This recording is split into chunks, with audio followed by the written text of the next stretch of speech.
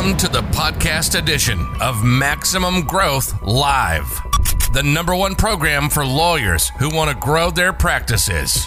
Each week, our hosts, Seth Price and Jay Ruane, tackle the fundamental questions about how to grow the profit and profitability of your law firm. To watch the program live, submit your questions, and hear the latest episode, tune in every Thursday at 3 p.m. Eastern on Facebook for our live show. Maximum Growth Live is a production of Maximum Lawyer Media.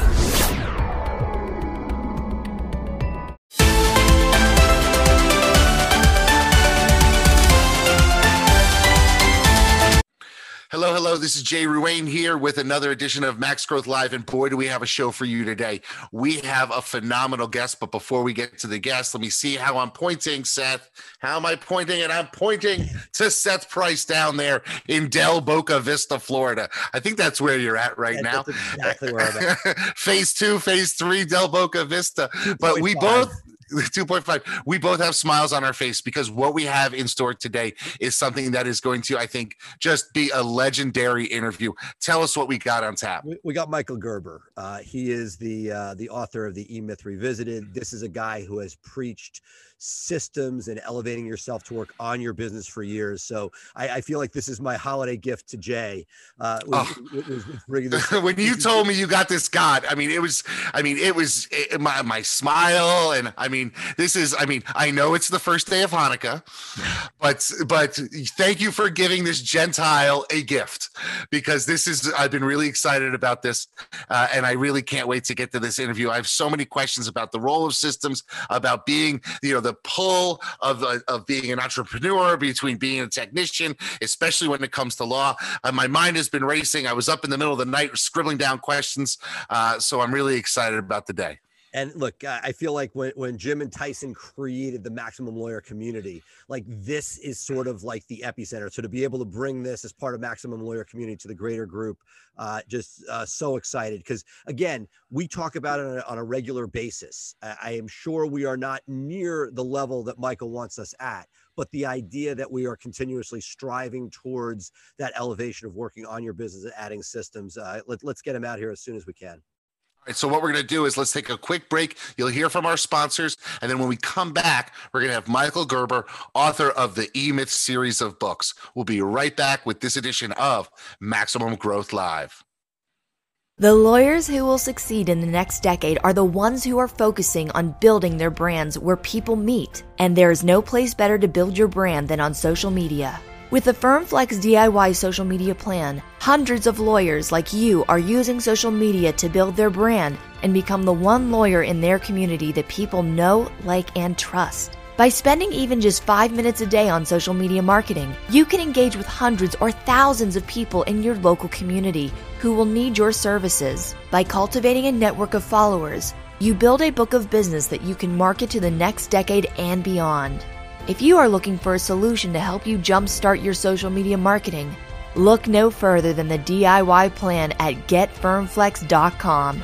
The DIY was created by a small firm lawyer for people just like you, helping you connect with local people online and build your brand and engage people in the topics they want to talk about, all for under $100 a month. To find out more, visit getfirmflex.com. In this world today, if you want to grow your business, you want to grow your firm, you want to take on more cases and make a bigger impact, you have to have a digital blueprint. Statistically, throughout the time that we've been working with Blue Shark Digital, our law firm, the Atlanta Divorce Law Group, grew over 1,400%. Seth and his team have years of experience in this area. Blue Shark is truly a part of the firm, so I don't consider Blue Shark any different than the employees in my office.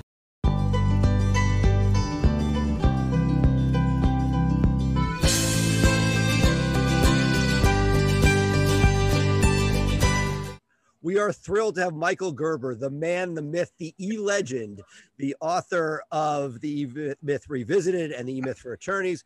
Welcome, Michael. We're thrilled to have you here. I'm delighted to be here, guys. Thank you. You know, our for ourselves and for our audience, we often reflect back on your words that you've written when we think about how we should be running our business versus rather how we are running it. I would love to hear your perspective. I first heard you back in the early 2000s at a YEO event before it was, and it was a seminal moment for me where you were like, hey, just slice the bread and this will work. I remember speaking to you at the after party with your driver. You were on a road trip where you had this driver that brought you from place to place. And it was just so inspirational. But you've spoke to thousands of entrepreneurs. First, for our audience, most people know and have read your stuff, but for people that don't, who is Michael Gerber and what is the E-Myth? Well, Michael Gerber is the guy who created the E-Myth. And I created the E-Myth as a complete surprise to me because a friend of mine asked me to visit one of his business clients. Now, my friend had a small ad agency in Silicon Valley. And he said that one of his clients was having difficulty converting leads into sales. And he asked me if I would visit with his client and see what the problem was. And I said to my friend, Ace, that was his name, it still is, he's my brother-in-law. I said, Ace, why me? I don't know anything about business. And he said, Michael, you know more than you think you do. I said, well, if you would like me to talk to the guy, I'll be glad to talk to the guy. What can I lose? So I went to meet this guy. Now I sit down with the guy in his office and Ace says to us, fellows, I'm gonna take off for an hour. Mike, go get to know Bob and Bob get to know Michael. And let's see what happens. And he leaves. So the first question Bob says is, well, Michael, what do you know about my business? And I said, nothing, Bob. He looks a little concerned. He said, well, if you don't know anything about my business, what do you know about our product? And I said, less than that, Bob. He said, well, Michael, if you don't know anything about my business or anything about my product, how can you help me? And I said, I haven't a clue, Bob. But Ace thinks I can. And we got an hour to kill. So let's find out. So we started. And I started with the assumption that I didn't know anything about business. And he did because he owned one. You got that? He must know something about, otherwise, how could he start one? Right. That was my mind. This is before I ever started doing anything with business. I was 40 years old. So hear me, all this started at 40. Wow. A pure accident. So I started to ask Bob questions. So Bob, tell me what you do. And it goes on and on. And more answers he gives me, the more I discover they're all anecdotal. And I suddenly begin to understand that he may not know something about business. Forget about his business. But I'm beginning to learn that I do. And the thing that I began to learn that I do is I understood that business is a system. But you understand, in all my years at 40, I had come to the conclusion that everything is a system. All of my work, all of my studying, all of my joy as a musician, a jazz saxophone player, as a poet, as a wanting to be philosopher, as a spiritual pursuer of life. Everything's a system. Every place I turn, it's a system. But I began to see that Bob didn't know it was a system. And that was Bob's problem. And so I said, Bob, it's a system, and you don't have one. You've got guys out selling what you produce, and every single one of them are doing it differently. So there is no selling system in your business. And he said, well, do you know how to create one? I said, sure, Bob. So Ace picks me up and he says, so what happened? I said, well, Bob just hired me. He said, what do you mean Bob just hired you? As what? I said, as his business consultant. He said, but you don't know anything about business. I thought you told me that you didn't know anything. And I said, well, I didn't think I did. But now I know I do. And so that was my first experience as a business consultant. Fixing Bob's business meant fixing Bob. Had nothing to do with the business, you understand that? It meant fixing Bob. Bob was the problem in Bob's business because Bob didn't understand what the job was. To, as I now call it, go to work on your business, go to work on your practice, go to work on your selling system, go to work on your client fulfillment system, go to work on it and turnkey it so you can scale it, replicate it in the hands of countless others. And that's the problem with every legal firm. You understand? That's the problem with every legal firm is that in fact, there is no system through which we do it. You become expert or you don't. And Murray is an expert, and John is an expert, and Judy is an expert, and Jill is an expert, but each and every one of them do it differently. And so if you're to create a legal firm, you're creating, in quotes, hopefully experts, or the humdrum center of it, but that doesn't work. And that's what I've learned.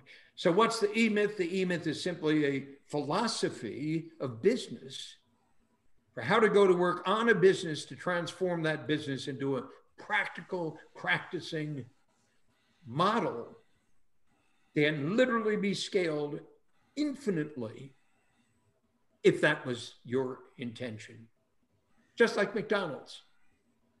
So that's why I say McDonald's is the most successful small business in the world. And I'm saying every legal practice could become another McDonald's, just like, well, you understand. Look, we struggle with it every day.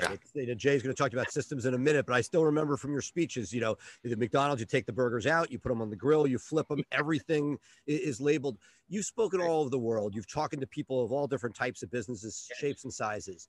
What are some of the biggest obstacles you see people not getting past, which would make them most effective at implementing the E-Myth? The biggest obstacle in a legal practice, the biggest obstacle in an accounting practice, the biggest obstacle in a meat market is the owner and their condition.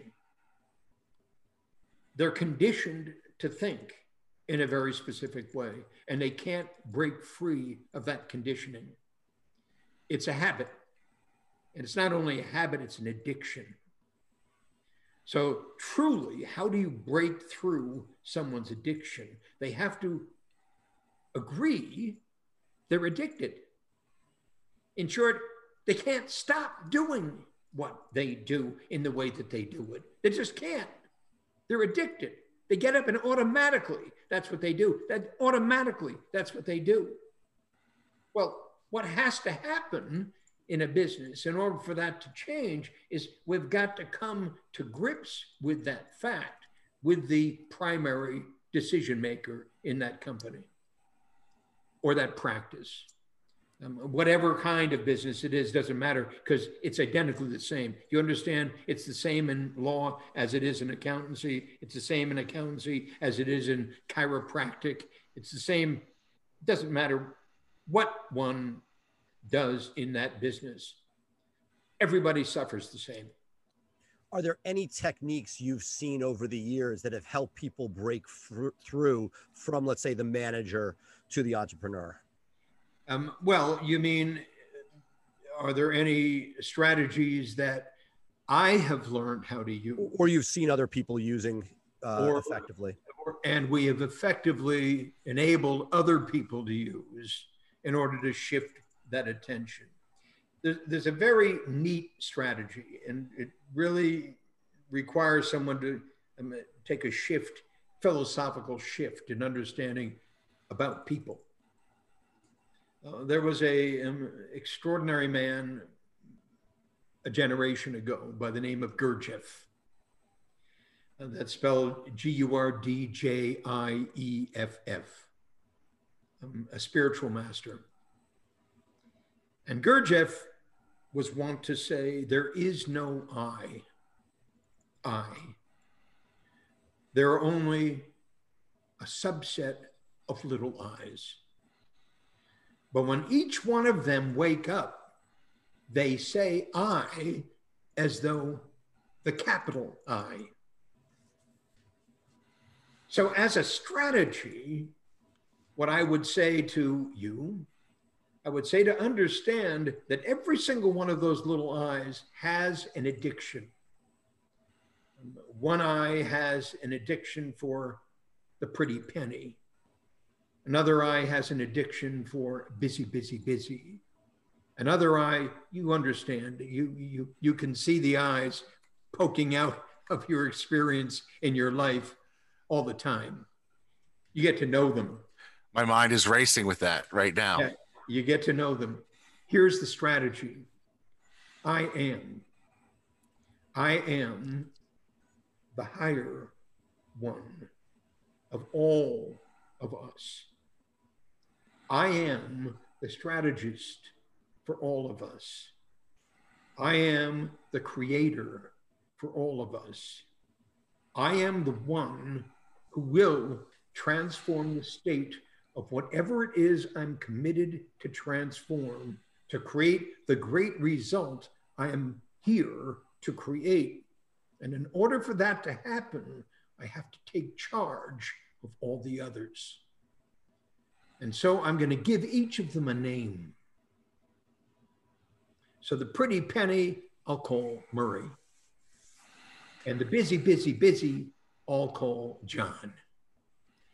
And when Murray jumps into the office, because Murray's excited about a pretty penny, I have to say to Murray, back off. We're not doing that today. And take charge. Now, if you were to do that every day for only a month, everything changes. There's a great book, a really, really great book. In fact, it was given as a gift to me just recently, but it's a book called Principles. Are you familiar with this book? Absolutely. I've read it. I've read it twice, actually. And my copy is all noted up. Ray Dalio, what a brilliant, brilliant, brilliant book. He's speaking to that I've just spoken about. But what he did in his life is to organize his life in such a way that I am in charge of it. But I'm not just in love with it. It has to make sense. So there's a fundamental set of principles regarding the work we do when we go to work on what we're here to create, rather than just busy, busy, busy, busy, doing it every single day. To work on it demonstrates that there's a distance between the two of us. What is working and what isn't. And me. So I now have an ability to see it as though from above, and in the process separate from it. So I'm not called by it constantly to be consumed by it constantly, which lessens the addictive nature of most of our behavior. Very, very cool. You know, you talked about systems off the top, and you may not realize it, but Jay Ruane is known as Mr. System. So I wanted him to sort of jump in and talk to you, because he is somebody who is, you know, taken the E-Myth to heart, and as well as anybody I know, created systems for his firm. I think part of my problem is that little I that is jazzed about systems really sort of pushes everything else away. When I can sit down and write out a system from beginning to end and then watch somebody execute it and all the questions are answered and they can just do it without my involvement, I get so giddy. But I want to talk to you a little bit, Mr. Gerber, about systems because— Please call me Michael. So Michael, there is a natural inclination among lawyers to be pulled constantly to the technician role because of their training as lawyers. And a lot of lawyers have a problem with separating the legal services business owner I with the law career professional avocation I. And you've seen service providers across many different systems, many different genres of business. And I'm just wondering if you have any words of wisdom for our audience that tends to be mostly lawyers on things that they can do to sort of understand that you have this duality within you and you have to give each segment of your personality the opportunity and the tools to bloom using systems to develop your practice. Well, it's an incredibly important question and an incredibly important problem. Attorneys are licensed to practice law. That's a technician's role. You might say it's a higher standard of work. It's a profession, just as medicine, et cetera, and so forth. But each, the doctor, the attorney, the accountant, the psychiatrist, et cetera, and so forth, are trained, taught to work. They do work, law, medicine, et cetera, and so forth, like any technician, like an electrician, like a plumber, like a truck driver, et cetera, and so forth. The difference, obviously, the attorney is assured, you're a professional, ergo, they're not. So that, for a time, inspires a young attorney to practice, and to get better at practicing. But there's no one sitting there speaking to that attorney about the layers of performance that are absolutely critical in order for that attorney to grow beyond just being a technician. Nobody does that. It's not built into the practice of law to do that. So obviously, in order for something to shift for the attorneys in your practice to do that, something has to shift within you to make that occur. And that's where the innovation takes place. So there is an absolutely brilliant opportunity for innovation to occur in practices of whatever form, whether it be medicine, whether it be law, and on and on and on and on. But it has to be instilled within the practice in order for the practice to take form in a way that leads to the growth of the participants within that practice. Now, understand that means for the practice to grow. Where does a practice go when a practice is designed to grow? The practice becomes a business. Understand the two are completely different. A business, in our language, is a subset of practices. So effectively, if we look at the path that we have created, we call the Eightfold Path. All of this starts at the very beginning of the Eightfold Path. The first step in the Eightfold Path is the dream. I have a dream, Dr. Martin Luther King said. There is no dream in most practicing attorneys. There's simply work and getting more work and getting paid more for the work that I do. So I go from $100 an hour to $200 an hour to $300 an hour to $800 an hour. And that's the progression to demonstrate my evolution as a practicing attorney. Of course, I can become a partner. But of course, a partner is simply a practicing attorney doing other work. But nobody ever taught partners, in fact, what that other work really is. Because there is no business model that suggests that, just as in Principles by Dalio, that work is something other than what we believe it to be. You have to have a definition of work. The dream sets out the end game. It sets out the great result.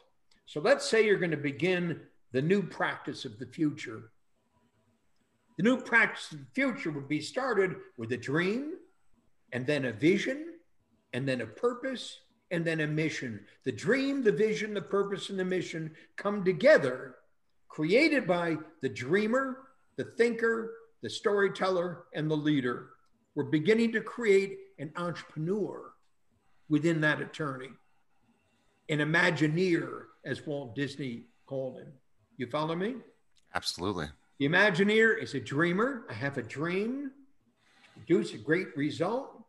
A thinker, I have a vision of the practice that in fact will enable that dream to become a reality on the street. I've got a purpose, and that is to transform the state of whomever it is that we're here to serve. And I have a mission, which is to design, build, launch, and grow the system that's absolutely critical for the dream to take place, for the vision to be manifest, for the purpose to become a reality, and for our lives to be transformed. That's the first stage of this process of applying the E-Myth model, you might say, to a legal practice. The next step is the job. The job is the client fulfillment system. Who's working in the job? The attorney. Doing it. But you understand, it's a client fulfillment system that attorney is being trained, taught, inspired to master. This is how we do it here. This is how we do what here? This is how we do what we do here every single time, et cetera, and so forth. System-centric. You follow me? We're developing this model, system-centric. The next it sounds like my office. I'm like, this is me. I'm loving it. The next step is the practice. What's the practice? The practice is the three-legged stool: lead generation, lead conversion, client fulfillment. It's your franchise prototype. So we now take the client fulfillment system, we stick it in the practice, and we generate a way to attract clients to be served by that client fulfillment system. What kind of clients? Specific kind of clients that our system has been designed to serve. So you see, we're not just doing law, we're doing a very specific kind of law for a very specific reason with a very specific kind of client to produce a very specific kind of result. It works. I don't have to. It works. I don't have to. The system is the solution. Now, we've built our franchise prototype, completely documented, as you've described, trained into our people, inspiring us to go beyond where we are because we're growing to be scaled. The next step in that process is the business. The business is simply up to 7 turnkey practices. Now, those could be 7 attorneys in that office. Those could be 7 legal practices that were opening up down the street. It doesn't matter. It's still a business. The business is an operating system multiplied 7 times. You follow me? 7 times. It's a practice. Practice, at the heart of a practice is an attorney. At the heart of that attorney is a system that practice uses, just like McDonald's does. This is who we are. This is what we do. This is how we do it. This is how it works. This is what it produces when it's finally done. Think about that. Once we've built the business, we're now ready to replicate it and make an enterprise. And an enterprise is simply up to 7 turnkey businesses, which means 49 turnkey practices within a region. And this is how you grow a legal firm, the E-Myth way. Turnkey, turnkey, turnkey. The only thing one would say about that is this is who we are, this is what we do, this is how we do it, and this is how and why it works. And we are now have created a brand. A brand. It's like, this is a brand. Just like anything is a brand, or it's not. It's either a brand or it's a commodity. And if it's a commodity, it's the worst law in the world. Yeah, if it's a brand, it's a commodity. Boy, that's a very powerful statement that you gave us there. But let me ask you this. What would you say to the lawyers who say, well, every case is different. I can't build a system in my practice because, for me in a criminal defense, one's a bank robbery and one's a drunk driving case. What would you say to that lawyer who says, I can't build systems in my practice because everything is different? Well, first of all, everything isn't different. Because if we go back over the last year and look at all of everything that you're describing, we could organize it into probably 7 distinct things. Those 7 distinct things then need to be orchestrated. They need to be orchestrated so we can excel at those 7 distinct things. So we can become known as the people who excel at those 7 distinct things, because every single one of them works its way through in a very specific way. And you can't tell me, no lawyer could tell me, that in fact every case is different, because every case ain't. When you start to look at every case from a systems perspective, you begin to see that in fact every case is the same. Murders are created by crazy people. Always. So you understand my point. Absolutely. Absolutely. Seth. When you're looking for difference, you'll always find it. When you're looking for similarities, you will always find them. So we must change our point of view to begin to look for similarities in order to create a company that can respond to those similarities in a way that nobody else has responded to them for. Is there a scenario, again, if the law seems to be, and I'm sure you hear this in every sector, there are certain elements that are harder to apply than others when trying to sort of follow the E-Myth philosophy. Are there any points where you say, with more complicated... Wait a second. Let me just say, when you said that, look for the easy ones. Well, I mean, look for the easy ones. Instead of becoming muck and mired up in the hard ones, yeah, but that's what we got to do. That's what we got to do. No, you don't have to do anything. Here's what you say in a business that describes it in the way that you've just done. You say, we don't do that anymore. Or you say, we're going to transform the way that's done to become the leaders in that marketplace. So they always come to us because we've got it handled. And the thing I've wondered and wanted to ask you about is, I get and live to a certain extent the philosophy you put out. are there any examples with professional services, be law, accounting, or otherwise, where the systems are in place at the marketing level, at the intake level, at the structure where you can work on the business, but the widget, whether it be the billable hour or the work, is done by somebody where you are allowing that creativity, but that you're counting X number of billable hours or X number of flat fee cases within it? And that is there ever a world where you layer the systems very strictly, but then have something that is less systematized that feeds into it? Hear me. You're trying to create a world because of the world you live in. The only thing that drives a question like that is yes, but could.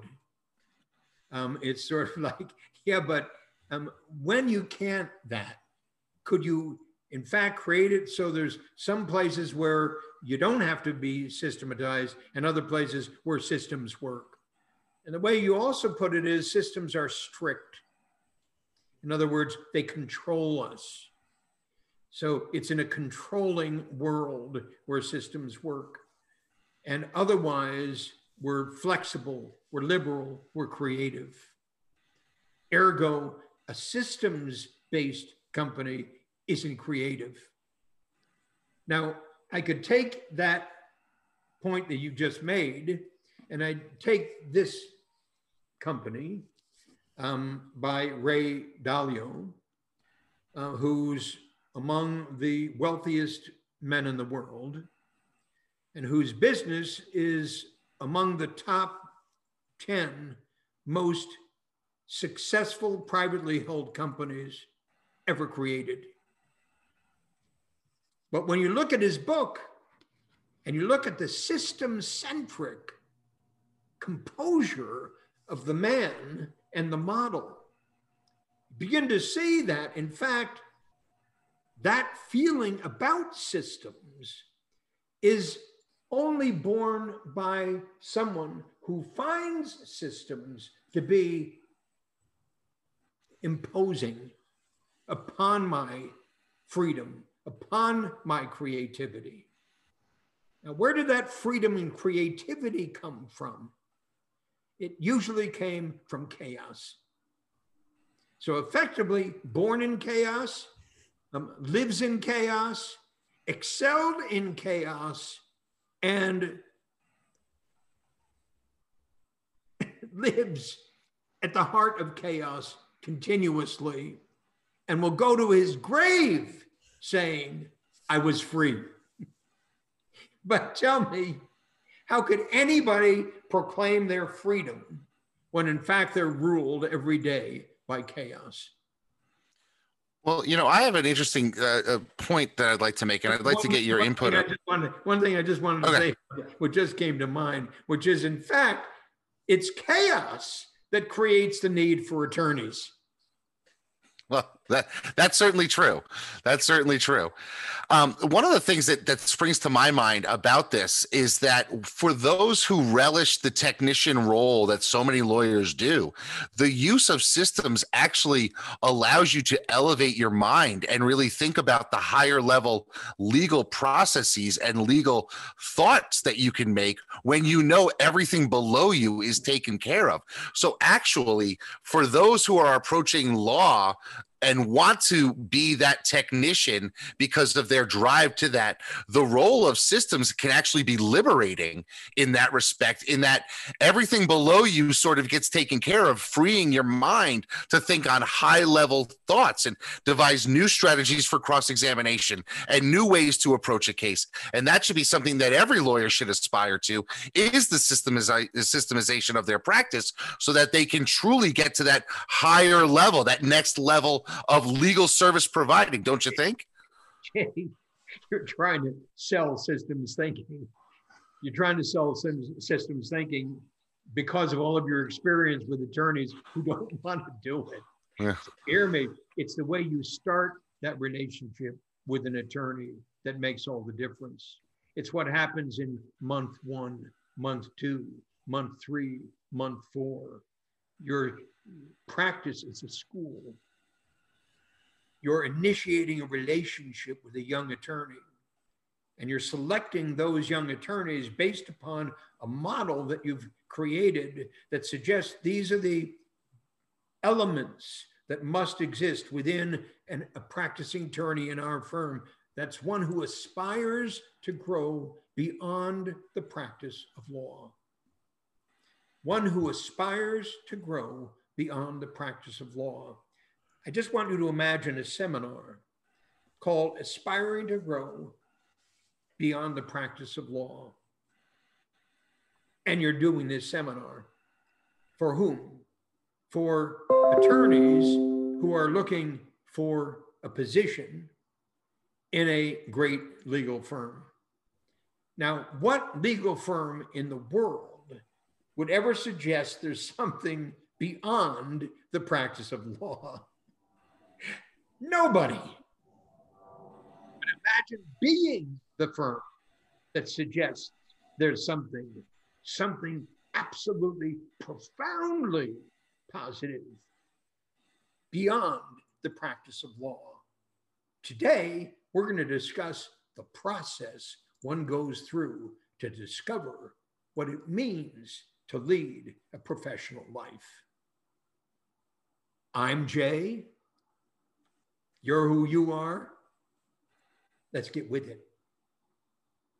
And you begin the process. At the end of the process is anybody who is inspired by what I've said, please come talk to us. We're always looking for new folks in our firm who wish to grow beyond the practice of law while creating the most magnificent legal practice on the planet. The two don't seem to live together. We're going to show you how. Awesome. I love it. Seth? You know, one of the things that I'm curious about is many of these things you talk about when you talk to people with existing law firms seem pretty daunting. When people have implemented the E-Myth to the highest level, do you see it retrofitting an existing organization, or is it very often when you lay it out from the beginning that it has a better chance of hitting its highest levels? First of all, it only happens when they come to us. They've read the book 2 times, 3 times, 4 times. They've tried to do it themselves. And finally they say, oh, I need help. And they come to us. And when they come to us, there's a moment at the very beginning where we're coming to agreement. And that agreement would be about beyond the practice of law. It's called your life. So you get to make a choice right now, today, whether or not you're going to create a life worth living or whether you're going to be a lunatic. You get to choose that. Understanding primarily you are a lunatic. Well, that, yeah, that's for sure. Your life that way. But we're going to ask you the question, would you prefer it to be different? Would you prefer your life to be different? And then we go into that question and we have a conversation about that. Now we're going to begin to shape the picture of the life that would be different. And we're going to have some time of wrestling with it, about the truth of it. He does that brilliantly in Principles in the first part of the book. He wrestles with failure. He wrestles with success. He wrestles with his understanding of the marketplace, et cetera, and so forth. It's a philosophical process, a psychological process of engaging more fully with the question about what does it mean to lead a productive, meaningful life, than just the ordinary question, would I like to work less and make more? Which is the stupid question everybody asks. Would I like to work less and make more? We're not interested in that question. You understand? We're only interested in meaningful questions, because at the heart of the E-Myth is a very meaningful reality. And it simply says that most lives don't work. And they don't work because they're not living them right. And they're not living them right because nobody ever taught them how to. And you certainly didn't learn that in law school. No, definitely not. That's for sure. That's for sure. So you've worked with all sorts of organizations. I'm sure some lawyers over the years. Give us an idea of the before and after. What law firms you've seen that have walked into the eMyth organization, and what does it look like at the other end? Well, it looks like a human environment at the other end, where people within the firm feel heard, feel supported, feel they're on a path of discovery, what they really want to do, how they really want to work, what law really means to them, what the profession means to them, and so forth. So absolutely, the difference is that they're not driven by chaos all the time. They're driven by a sense of order. They're also driven by a sense of meaning. What we do is important, and we do it in an important way. So imagine living in that environment. We're not constantly stressed and put into that horrible position of never getting enough done and getting it done right. Always something falling behind, always something missing you understand? Didn't we, et cetera, and so forth. Conflict all the time. Most legal firms that we meet are in conflict all the time, or they're not getting enough practice, enough business. So they're between and betwixt this problem all the time. Not enough, too much, not enough, too much, not enough. You understand what I mean? Imagine if you could actually work on the system so that problem goes away. In the companies, the practices that we have worked with over the years, that problem goes away. Never goes away completely.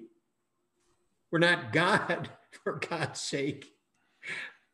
But it goes away because something takes its place. And that something that takes its place is a mindset that enables us to talk with each other, to be with each other, and to produce with each other in ways that we never thought possible before. Jay. So I was going to say, I know that sounds too good to be true, but understand it is too good to be true. But it is true. So I'd like to ask you what my final question is about my love for systems, and really for someone who has helped people develop those things to take their businesses and their service organizations to the next level. How important is it to have the frontline people assisting with the development of those systems, or is it something that should come from the top down, from the bottom up, or from all sides? Where's your? This is a practical tip for the people that are listening to this presentation. All sides. Everyone. And why is that? Everyone in the company participates in the process because everyone in the company is affected by the process. And so we want to know how it feels to everyone in the process, the way it is right now, and the way we're suggesting it's going to grow.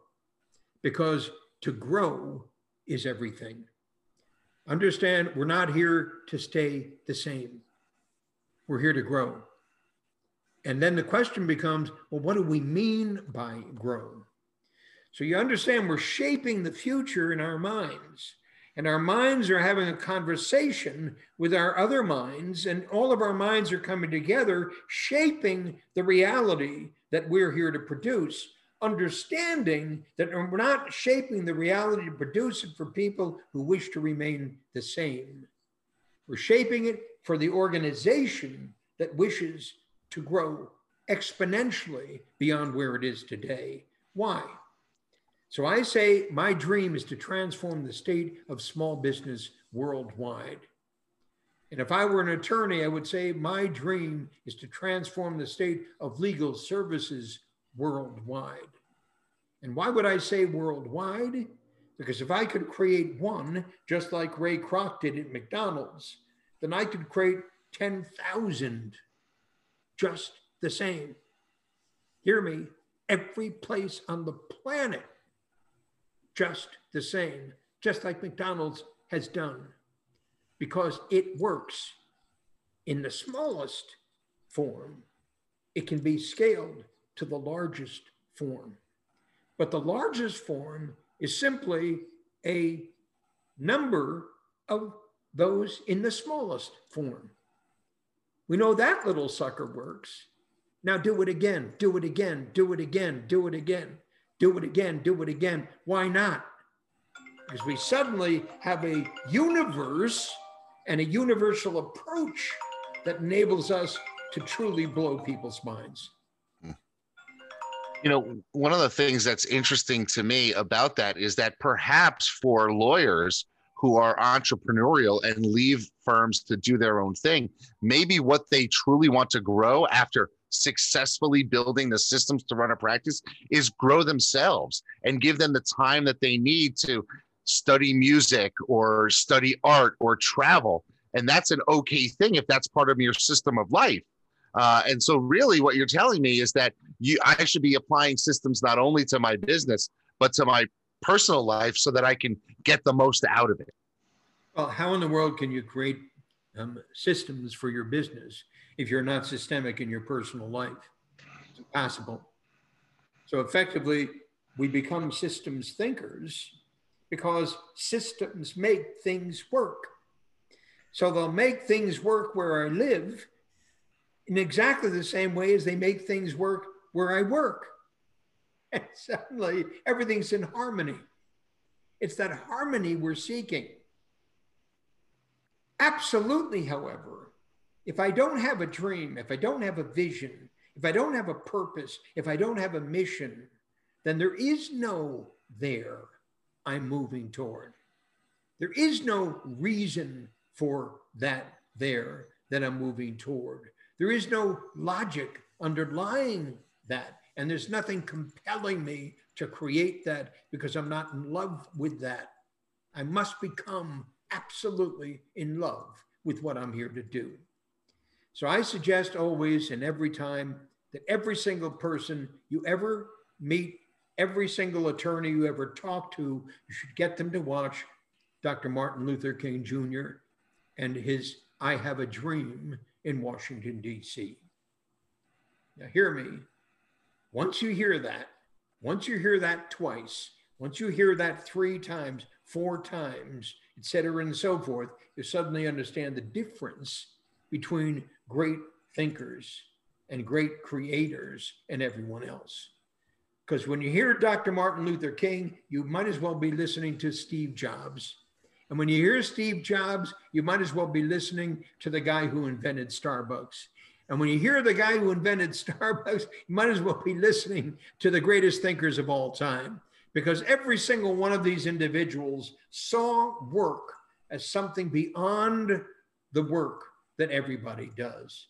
They saw it as a meaningful, substantial reason for being in the world. That's why I'm here. That's why I was born. That's what I do. That's who I am. Imagine feeding that, teaching that, inspiring that to a brand new attorney in your firm. You begin to taste it, feel it. It just takes it beyond anything they'd ever experienced before. In all of their schooling, they'd never experienced it. Now they're going to experience it on their first job. Wow. Wow, that's inspiring. Great stuff. Seth? No, I was going to say it's hard to tap that. So I feel like, I know we'll have a lot of questions from our audience over time, and I'd love to be able to feed those back to you and hopefully have you back with our show. Please do. Please do. We can make it a regular calling. I would love that because, what you have done just today has inspired me even so much more. Reading your book, I got inspired. Now meeting the man behind the book is just taking me to the next level. It's interesting. I said to my wife earlier today, we built a new kitchen, and I said, you've always wanted to be a baker. You just built your perfect kitchen. I have a book I want you to read about this woman, Sarah, and I think you should read it. So I gave her a copy copy of the book, and hopefully it's going to spark something in her as well. So thank you, Mike, so much for being with us here today. I can just say that this is probably up there in one of the top moments of my life, to be able to spend some time with you and talk about this stuff. And so I bow to you. I appreciate you taking the time and spending it with us here today. Wow, Seth. I mean, I got to tell you, this was, I know I've loved a lot of the interviews that we've done, and we've gotten great things out of great people all year. But to end this, our first year with an interview with Michael Gerber, and just the thing that sits with me is you are either a brand or a commodity. And I don't want to be a commodity, because commodities get sold at their lowest price. What was your big takeaway? You know, I think it's to continue to aspire to raise that bar. I came in with sort of modest goals of where I thought that I could take things, and he's sort of pushing you to say, no, that the anything you put as sort of a roadblock, that you can continue to systematize and push yourself north, but you need to bring your team along with you. Yeah. And, you know, one of the things that we didn't get to talk about deeply was that, you know, I am of a belief, and I'll put this out there to the audience, that there are legal things that you can do, even high level trial skill, trial tactic, legal things that you can put into place and systemize to some degree. And when those things are systemized, you are able to then elevate and really think about the higher level stuff. Maybe I take my voir dire in a different way. Maybe I take my cross-examination in a different way. Maybe I'm going to think about approaching this legal brief and write it differently this time. And I think by having the security and safety of knowing that the systems are going to get all the lower work done, it frees your mind. So it actually allows you to be a better lawyer by having a standardized processes that you go through things, don't you think? Absolutely. It was a joy, and I just watching your face while he was speaking, because I know that you've spent so much of your waking hours figuring out how to elevate yourself and create those systems. In fact, I have to thank you, because you have forced me to push in that direction, and it's very easy day to day not to. But you know, between the two of you guys, I'm getting myself there. Yeah. I mean, it was just phenomenal. So the show went long, but I didn't mind it. But let's wrap it up. You know, if you need to watch this again, please watch it on our Facebook page, facebook.com/Maximum Growth Live. You can always download our podcast. Of course, we're part of the Maximum Lawyer Media family, so you can also get that through the Maximum Lawyer podcast as well. We'll get this out and up as soon as possible, because I know a lot of people were interested about this. But definitely give us some comments down below. Let us know what you thought. Like you heard, we may be having Mr. Gerber back. He said, call him Michael. I can't do that, Mr. Gerber. It's the way I was raised. We're going to have him back on a show months to come, and we want to get these questions out of you. So please let us know what questions you would like to ask. And with that, Seth, I think we're going to sign off for this edition of Max Growth Live. Sound good? That sounds great. All right, so let's have this. I'll be leaving from Connecticut. You'll be leaving from Del Boca Vista, and we'll check in. We'll see y'all on Tuesday for another edition of Max Growth Live, where for sure we're going to talk about this interview and all the nuggets that we got out of it. Get out your pen, start back at the beginning, watch it again, and let us know your takeaways, because we want to talk about that stuff. All right, folks, bye for now. Have a great evening. Happy Hanukkah for all those who are starting tonight, and we'll talk to you next week. Bye for now. Hey, it's Becca here. I'm sure you've heard Jim and Tyson mention the Guild on the podcast and in the Facebook group. The Guild is this perfect mix of a community, group coaching, and a mastermind. Guild members get so many benefits, including weekly live events and discounts to all Maximum Lawyer events. Head over to MaximumLawyer.com/the Guild to check out all the benefits and watch a few testimonials from current members. So head to MaximumLawyer.com and click on the Guild page to join us. Now, let's get back to the episode. Thank you for listening to Maximum Growth Live. Please remember to subscribe to our podcast for the latest episodes, and tune in live on Facebook every Thursday for our live show. For more information, visit Maximum Growth Live on Facebook or MaximumLawyer.com, and be sure to share us with your friends.